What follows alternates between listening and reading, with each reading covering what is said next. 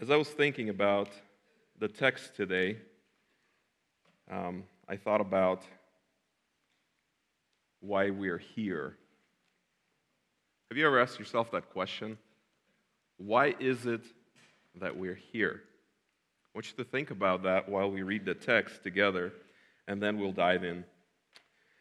We're going to be in 1 Corinthians chapter 15, verses 1 through 11 today. Let's read them together, and then we'll pray and dive in. So, 1 Corinthians chapter 15, beginning in verse 1. Now, I make known to you, brethren, the gospel which I preached to you, which also you received, in which also you stand, by which also you are saved, if you hold fast to the word which I preached to you, unless you believed in vain. For I delivered to you as of first importance what I also received, that Christ died for our sins according to the Scriptures, and that he was buried, and that he was raised on the third day according to the Scriptures, and that he appeared to Cephas, then to the 12. After that he appeared to more than 500 brethren at one time, most of whom remain until now, but some have fallen asleep. Then he appeared to James, then to all the apostles. And last of all, as to one untimely born, he appeared to me also. For I am the least of the apostles, and not fit to be called an apostle, because I persecuted the church of God.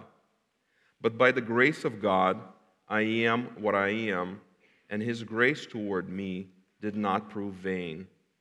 But I labored even more than all of them, yet not I, but the grace of God with me. Whether then it was I or they, so we preached, and so you believed. Let's bow together.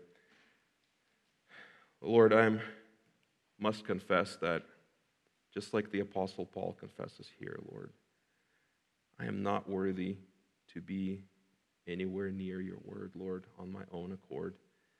But you make us worthy. You made me worthy, Lord, through the sacrifice of your Son, Jesus Christ.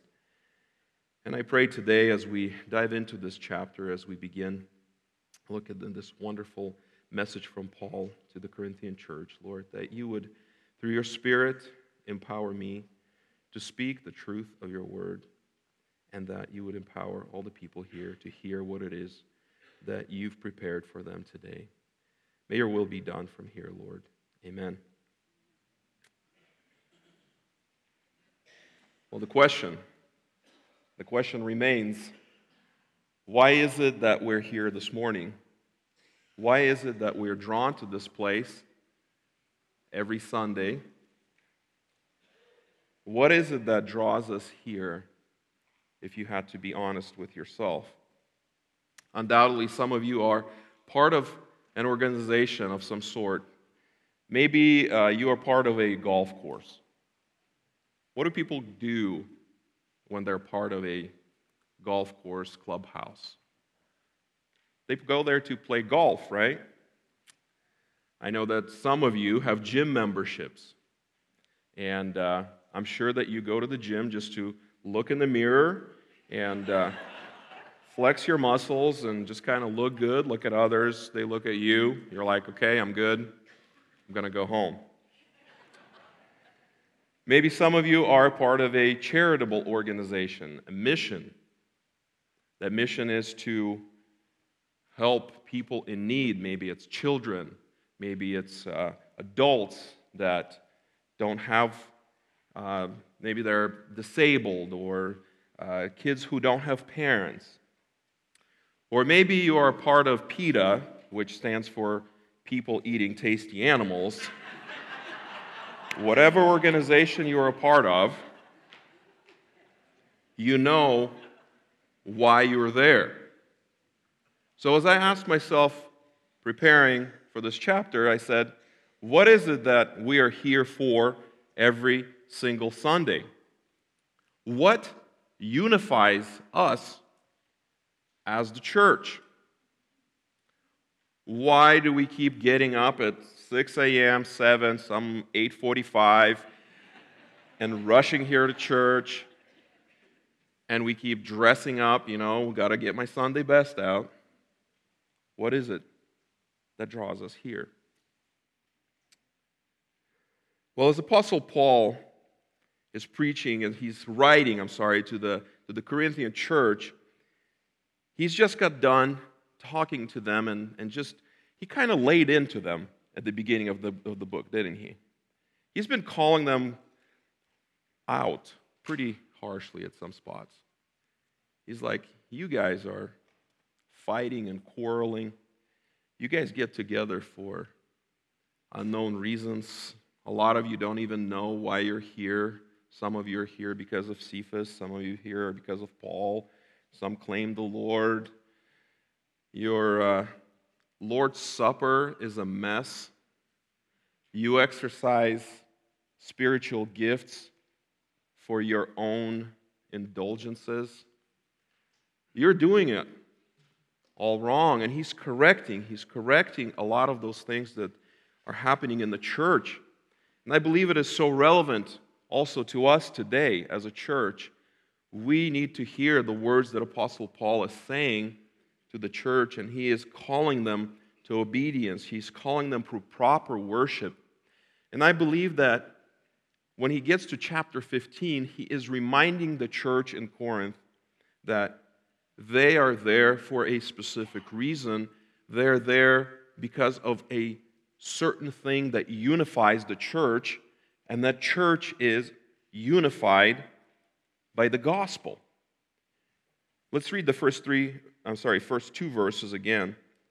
He's saying, "Now I make known to you, brothers and sisters, the gospel which I preached to you, which you also received and in which you stand, by which you also are saved, if you hold firmly to the word which I preached to you, unless you believed in vain."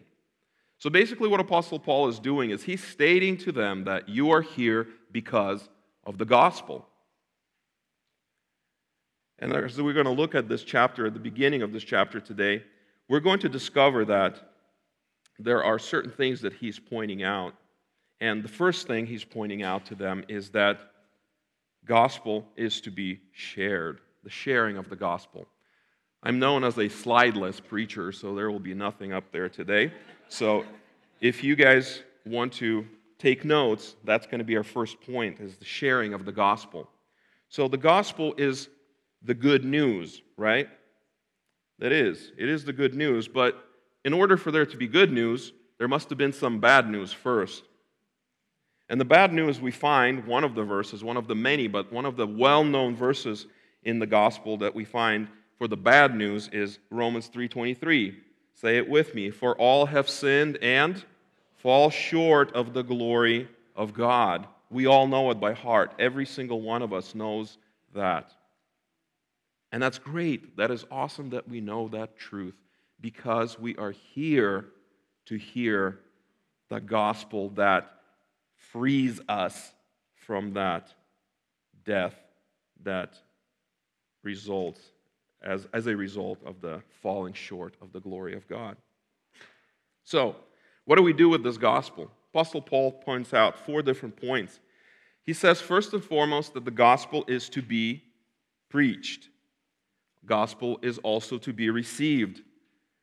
Then we must stand in the gospel, and that the gospel of Christ is the one that saves us from our sins. If we look at Romans 10 Romans 10, verse 13, it speaks a little bit about how the gospel is to be preached. It is to be shared. It says, Romans chapter 10, verse 13, "For everyone who calls on the name of the Lord will be saved." That's the good news. "How then are they to call on him in whom they have not believed? How are they to believe in him whom they have not heard? And how are they to hear without a preacher? But how are they to preach unless they're sent? Just as it is written, how beautiful are the feet of those who bring good news of good things." So we find out that the gospel if it is to be heard, it is to be first and foremost preached. Well, who's tasked with sharing the gospel? Who is tasked with sharing the gospel?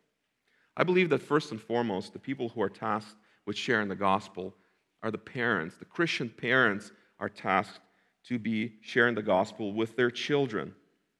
As I thought through this whole process, I remembered when we had little babies, and I would go to work, and my wife would be home. She stayed home with them, and she would be holding these little bundles of joy, and she is always caring for them.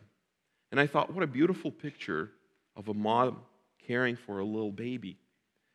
And a Christian mom who is always praying for the child as she's feeding it, as she's taking care of it.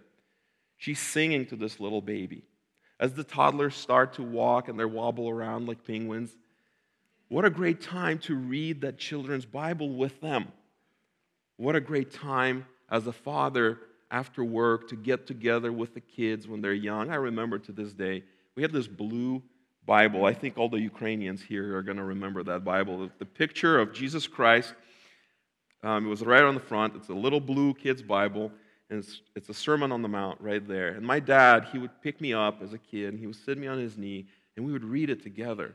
And those stories are still ingrained in my mind today.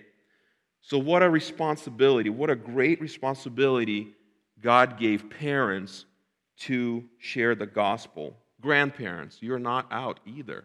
You don't get a pass. You're not just there to buy candy for the kids, okay?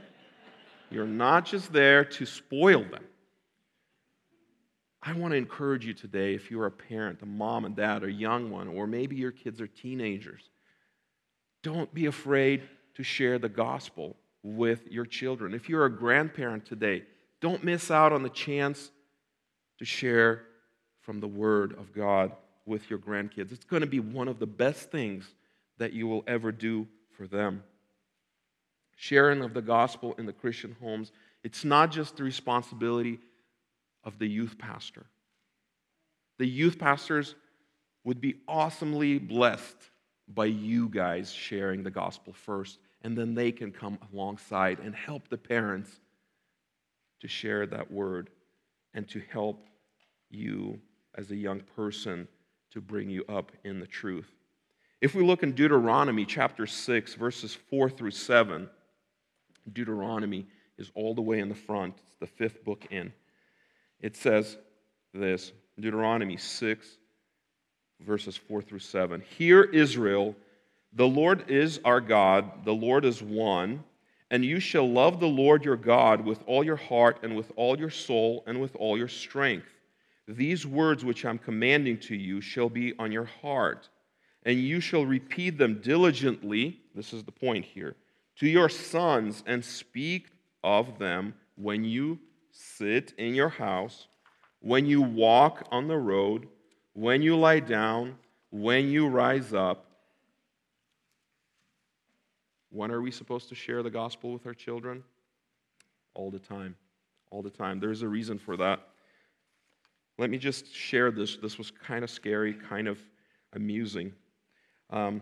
Recent survey from Gospel Coalition. They surveyed a bunch of evangelical Christians. So it says, let me just read it for the sake of me screwing it up. Survey conducted by the Cultural Research Center of Arizona Christian University finds that American adults today increasingly adopt a salvation can be earned perspective. A plurality of adults, about 48%, believe that if a person is generally good or does enough good things during their life, they will earn a place in heaven. Only 35% disagree. Majority of Americans who describe themselves as Christians also accept a works-oriented means to God's acceptance, even those associated with churches whose official doctrine says eternal salvation comes only from embracing Jesus as Savior. While about 65% of American adults describe themselves as Christians, only about half, 54%, believe they will experience heaven after they die. And then the scary one, I think. Based on age groups, just 20% of people ages 18 to 29 believe that when they die, they will go into heaven only because they have confessed their sins and have accepted Jesus as their Savior. Pretty scary. Pretty scary what our kids are thinking about and what they believe to be truth today. So I would encourage you, all of you, moms, dads, grandparents today, just like Deuteronomy 6 is calling us out, on every step of the way, let's share the good news, the truth of the gospel with our children. This is what Apostle Paul is calling here.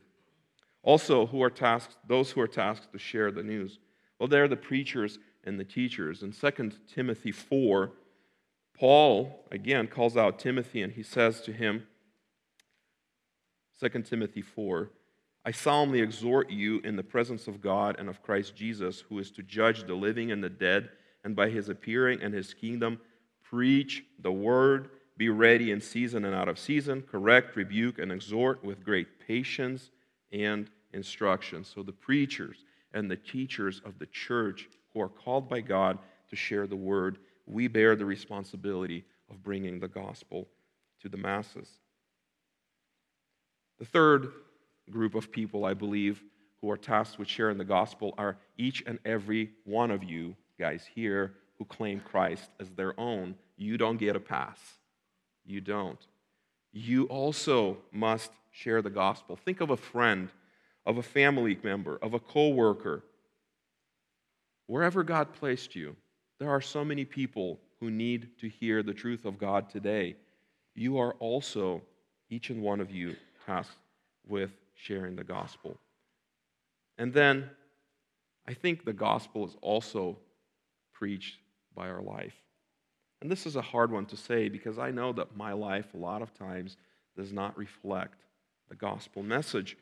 But the Lord calls us, and He's in Matthew 5:16, also a well-known verse, Matthew 5:16. Your light must shine before people in such a way that they may see your good works and glorify your Father who is in heaven. So we ought to preach the gospel by the way that we live. Second point of sharing the gospel is the gospel must be received. We see that in verse 2. It says that the gospel, in verse 1, which you also received, right? So when every one of us hears the message of the gospel, we have a choice to make. We did at one point, all of us who believe, we made a choice, right? When the gospel is being preached, you can do a few things. It's not going to do anything to you if you ignore it. If you just say, I'm too busy, I'm too young, it's for old people, it's fables, I don't need it, I'm a good person, make all sorts of excuses. If we make those excuses, then the gospel is not going to do anything for you. As you guys remember, in Matthew 22, the parable of the wedding feast. They were called. The king is making a big wedding feast for his son. He's calling them, calling the people. And what are the people doing? Well, some of them ignored. Some of them made a bunch of excuses. And some of them even became violent and they killed the messengers. He was obviously speaking about the nation of Israel and what had happened with all the prophets who came before them. But people have a choice. The other day, I was at my favorite store. It's called Target. And as I was walking out, I noticed a little sticker that I've never seen before. And I'm like, oh, wow, a Bible. But then I noticed the Bible was on fire. And it was crossed out. And it also said on the bottom, I'm not in your little book club. And it was on a minivan. And I was like, wow, what are these people teaching their children? People ignore, people hate the gospel so much that they're willing to put those kinds of stickers on their vehicles to proclaim that they stand against the gospel of Christ. But the gospel is the only thing that is able to change your life. Because in 1 Thessalonians 2:13, it says this, for this reason we also constantly thank God that when you received the word of God, which you heard from us, you accepted it not as a word of men, but as what it really is, the Word of God, which also is at work in you who believe. So, just like the Thessalonians, the Corinthian church also believed in the gospel. Well, what is the next thing we see here? It says we must walk in the gospel. I'm quickly running out of time, so I must hurry. You see, hearing and receiving the gospel, it's not enough. It's not enough to hear it, to get excited about it. I'm not going to go there, but you guys all remember the parable of the sower, right? Everybody was hearing the gospel. Everybody was receiving the gospel. But what are the soils? There were 4 soils there, right? And some of the soils, they were just like birds came in, picked up the seed. And then there was that shallow soil, and then it just, grew quickly. But then the thistles of life and everything else, all the, all my commitments and everything, and just drowned it out. Just drowned it out. And only there's one soil which was ready to receive and to produce the fruit to the glory of God. So standing in it means simply that when you hear the gospel, you receive the gospel, you start producing fruit. You start to bear fruit of the gospel. It is the idea of standing or walking, as Apostle Paul refers to many times over in Ephesians. In Ephesians and in 1 Corinthians 12 and 14, when we're using our spiritual gifts, there's the idea of unity in Ephesians chapter 4. There is the idea of using your spiritual gifts for the mutual growth and of strengthening of one another in Ephesians 4 and 1 Corinthians 12 and 14. And there's the idea of walking in love, walking in light, and walking in wisdom. That is what standing in the gospel means. It means that we are continually standing, walking in the gospel. Is it popular today? Absolutely not. Absolutely not. The world is completely opposite. I think Pastor Brad last Sunday, he really made the point clear here. We're not to expect for the world to ever align with us on what we believe in here. The world is going to be doing their own thing. They're totally fine with where they're at. We preach that God is all in all, that He is all the truth, that the Word of God is truth. Well, they say it's a fable. You are enough, is what the world says. We say, I'm a fallen sinner. We read Romans 3:23, and we say we have fallen short. They're like, nope, I'm good. We're totally fine. Principles of God, morality, the truth are all under attack today. Marriage, obviously, under attack today. God as creator is under attack today. I can't do it anymore. I call it out. You ask my kids, I say it every single time. When we watch the National Geographic, and it starts every single time, 6 billion years ago. I'm like, no. Why? Why must you lie? Can't somebody just be truthful and say right after that phrase, we have no idea what happened 6 billion years ago. No idea. But people buy it. People buy into it as the truth. And they are standing in their own gospel, so to speak. But we are to stand in the truth. And then the fourth point of sharing in the gospel is we are saved by it. What exactly does God save us from, you may ask? Well, since we all have fallen short, God made a couple promises in His Word, and He made promises to both parties, to those who reject and to those who believe. He made the promise to unbelievers. He promised them in Romans 1:17, and it is happening today, and we can witness it pretty clearly. It says, "For the wrath of God is revealed from heaven against all ungodliness and unrighteousness of people who suppress the truth in unrighteousness, because that which is known about God is evident within them, for God made it evident to them." So everyone who observes the nature today can see the truth of God in it, but people deny, and they would rather believe a lie than the truth of God. So the promise to the unbeliever is that God is going to reveal wrath on the unrighteous. What is the promise to the believer? Well, the promise to the believer is very, very great. In John chapter 1, verse 12, it says this, John 1:12. But as many as received him, to them he gave the right to become children of God, to those who believe in his name, who were born not of blood, nor the will of the flesh, nor of will of man, but of God. So if you believe this message of the gospel, if you hear it, if you receive it, if you walk in it, the promise to you is, to promise to me is, that we are children of God. Brothers and sisters, it is an amazing truth. As I think of myself, and maybe some of you think of yourselves the same, I'm like, I'm not a really good person.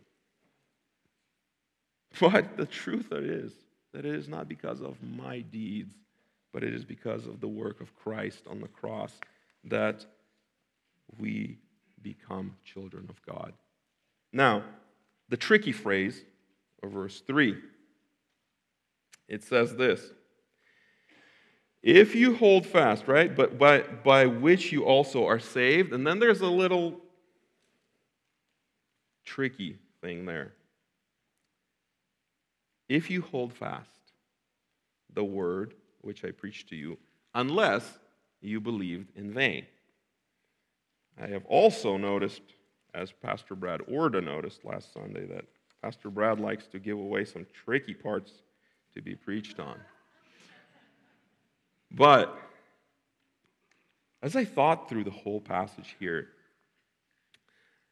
I don't believe that we ought to stop here and just have this big, long discussion about whether or not you are able to lose your salvation or anything like that here. I don't believe that's what Apostle Paul is saying here. And there's a place for that conversation if somebody has questions about their salvation and all of those other things. But I believe what he's saying here is that he is calling us to understand the previous 4 points that he has made.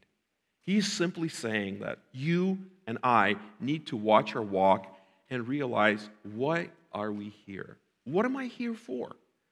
Am I here because I am drawn by the gospel? Or is it because I'm just here because my parents brought me here? Or this is something that we did as a kid with my mom and dad, and I think it's a great place. I think church is just full of good people, and I want to be a part of a good group of people. I don't want to be a part of gangsters out there or something like that. Why am I here? And he is telling them, he says, look back. Look why you believed.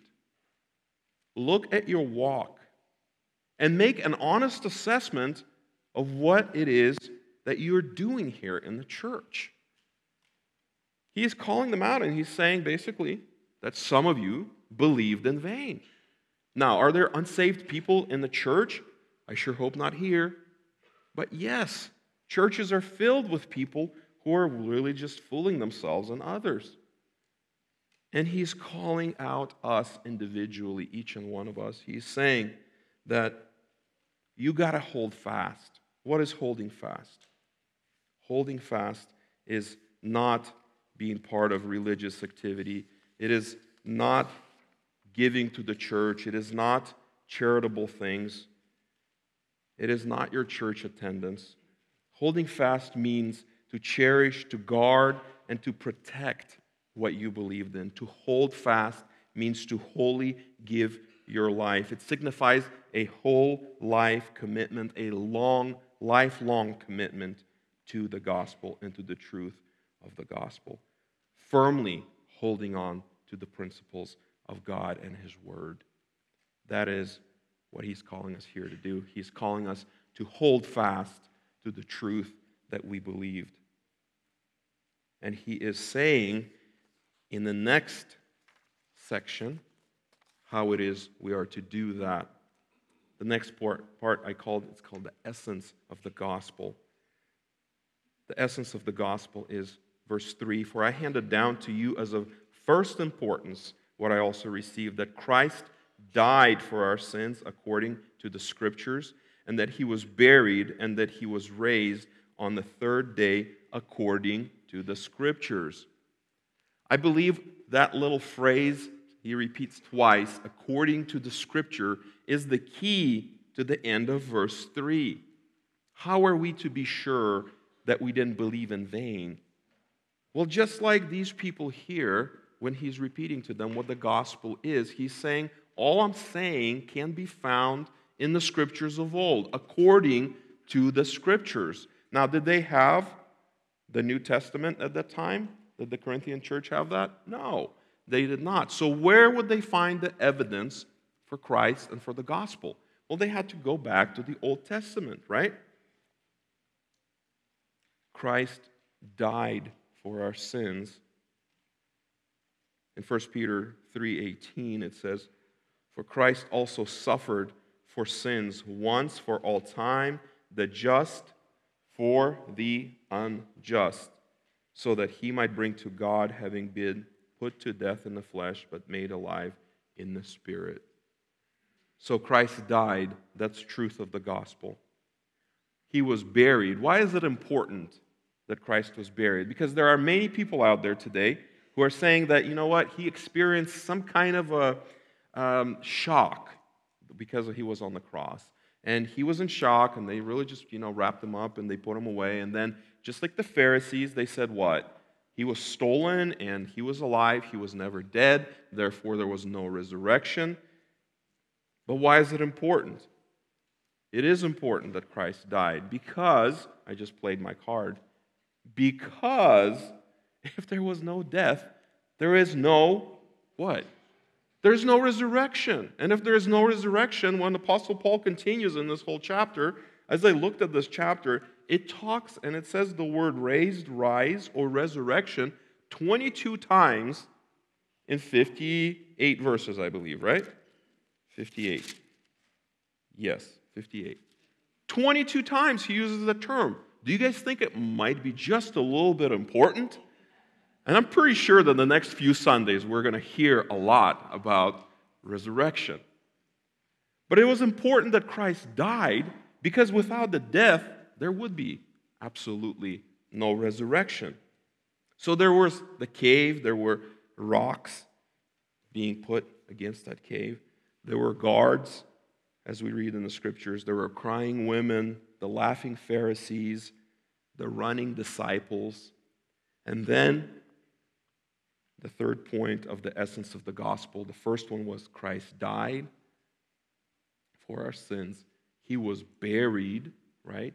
You don't bury a person who is alive. You only bury a dead person. And he was raised. And praise him for being raised from the grave, because, as Apostle Paul points out in verse 17, I'm skipping ahead a little bit, he says that if there was no resurrection, guess what? You and me being here would be the stupidest thing in the world. Absolutely useless. That is what he's saying. He's saying that if there is no resurrection, then we are of all men to be pitied. So think about how important that is, Christ being risen from the dead.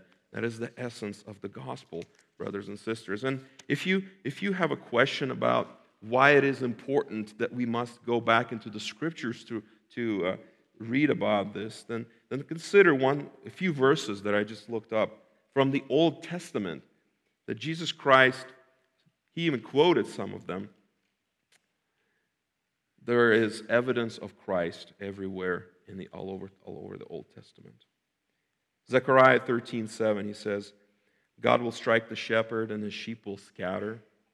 Isaiah 53:7, he says, he was led like a lamb to slaughter, and as a sheep is silent before shearers, he never said a word. Psalm 22:16 states, my enemies surround me like a pack of dogs, an evil gang closes in on me. They have pierced my hands and feet. Who do you think he is talking about there? Psalm 22:14, my life is poured out like water, and all my bones are out of joint. My strength has dried up like sun-baked clay. My tongue sticks to the roof of my mouth. Psalm 69:21, they offer me sour wine for my thirst. Psalm 22:18, They divide my garments amongst themselves and throw dice for my clothing. Who is that all talking about? It is talking about Christ. The Old Testament is filled with evidence. That's why he's talking about, and he's encouraging them that if you are to believe that Christ was died for our sins, was buried, and was raised, it can be found in the Old Testament. Look it up. And the last point we're going to talk about is that the evidence for the gospel. What is the evidence for the gospel? Let's read verses 5. And it says, Apostle Paul gives evidence. He says, and he appeared to Cephas and then to the 12. After that, he appeared to more than 500 brothers and sisters at one time, most of whom remain until now, but some have fallen asleep. Then he appeared to James, then to the apostles, and last of all, as to one untimely born, he also appeared to me. So he's saying, hey, even if you don't believe what the Old Testament is saying, what the prophets were saying, what David was writing in the Psalms, how about you go talk to those people who are still alive today that saw Christ? All of these people, Peter and the 12 and the 500 brothers and sisters. It actually says more than 500. And James. And then he says, and he also appeared to me as one untimely born. I love the humility of Paul there. He really knows his place. And he really knows how much grace God has poured out to him. And guess what? God has poured out that same grace to every single person that is here today. God has poured it out to us. He gave us that same grace. Well, we can say one thing, right? Well, the Corinthians had the chance to go and talk to some of those people. They would have to pack up their donkey and, take a few dry loaves of bread and make a long journey, and they could go to Jerusalem. They could probably find a bunch of people who saw Christ, who saw him resurrected, and talk to them and get an account of his life and his death and his resurrection. And that's how they could be sure. That was the evidence that Paul presented. It's the evidence for the gospel. It's the evidence for Christ saying who he says he is, and for Paul saying who Christ is and testifying to these people. Well, we're a little bit too late to talk to those people today, aren't we? So as I was thinking about, okay, well, that was great for Paul to say that to the Corinthians and to say, well, if you don't believe me, go check it out. Go talk to those folks. What are we to do about that? What kind of evidence can I find today? Well, as I thought about it, how can I be sure that the gospel is true today? And these are just Dimitri's thoughts here, and I want you to think about them, and maybe you will disagree, maybe you will agree. But just as we read in Romans chapter 1, the reason God is punishing the unbelievers is because of the great display of nature out there, right? And we are looking around at it every day. Now, I know a lot of us, we wake up and we just walk around like this all day, and we think about our problems, and we think about our next job, and our family, and what we need to do, and those things are all good. But I want to encourage you once in a while to look up at the stars. I rarely do that, but when I do, I'm amazed at the creation of God. And it is all written in here. God created that by the power of his word on day one. He did all of that. And it is still here for us to see. And it testifies to us every time that we look at the stars, every time that we look at the birds. I mean, even when I watch those shows when they say 6 billion years ago, I disregard that, and I watch the show because I want to see how amazing God's creation is, and it truly is. God created some amazing things, and if it is not a testimony to us, then I don't know what could be, right? So nature is one of the things that testifies to us every day. Yes, I'm negative 13 seconds now. Another thing that I recently just came aware of, look him up. I mean, there's this gentleman, his name is John Reeves, and I saw him, and there's a documentary that has been made. It's called Boneyard, Alaska. Now, these are some ungodly folks. They don't know what they got, but he has a little 5-acre plot of land in Alaska. And brothers and sisters, he dug up more than 2,000 prehistoric animal bones from that little 5-acre plot. Now, if that's not evidence to the flood, I don't know what it is. I mean, people are thinking, and they're sitting there, and they're talking about it, and I heard his interview, and he's sitting there, and they're just talking, and he's like, 2 hours into the interview, he says, "Boy, I wonder what that could have been. Why are they all there at the same spot? All of these great mammoths and these prehistoric bears and the saber-toothed cyber," or I don't even know how to say them. And I'm sitting there, and I'm like, I want to scream through the TV and say, "It's the flood! It's the flood, idiots! It is the flood. Wake up and see the evidence." But people will come up with all kinds of things. They will make all sorts of excuses except to believe the truth of what the gospel says. So talk about evidence, right? So nature, the flood. Think of the nation of Israel. The Bible speaks of it so much, right? The chosen people, the race that God brought up for his own glory, the endurance of the nation of Israel, and the attempts of Satan to destroy the Jews should be evidence enough for us to understand that what this word is saying is true. And then as I thought about it more, think of the book itself, the Bible.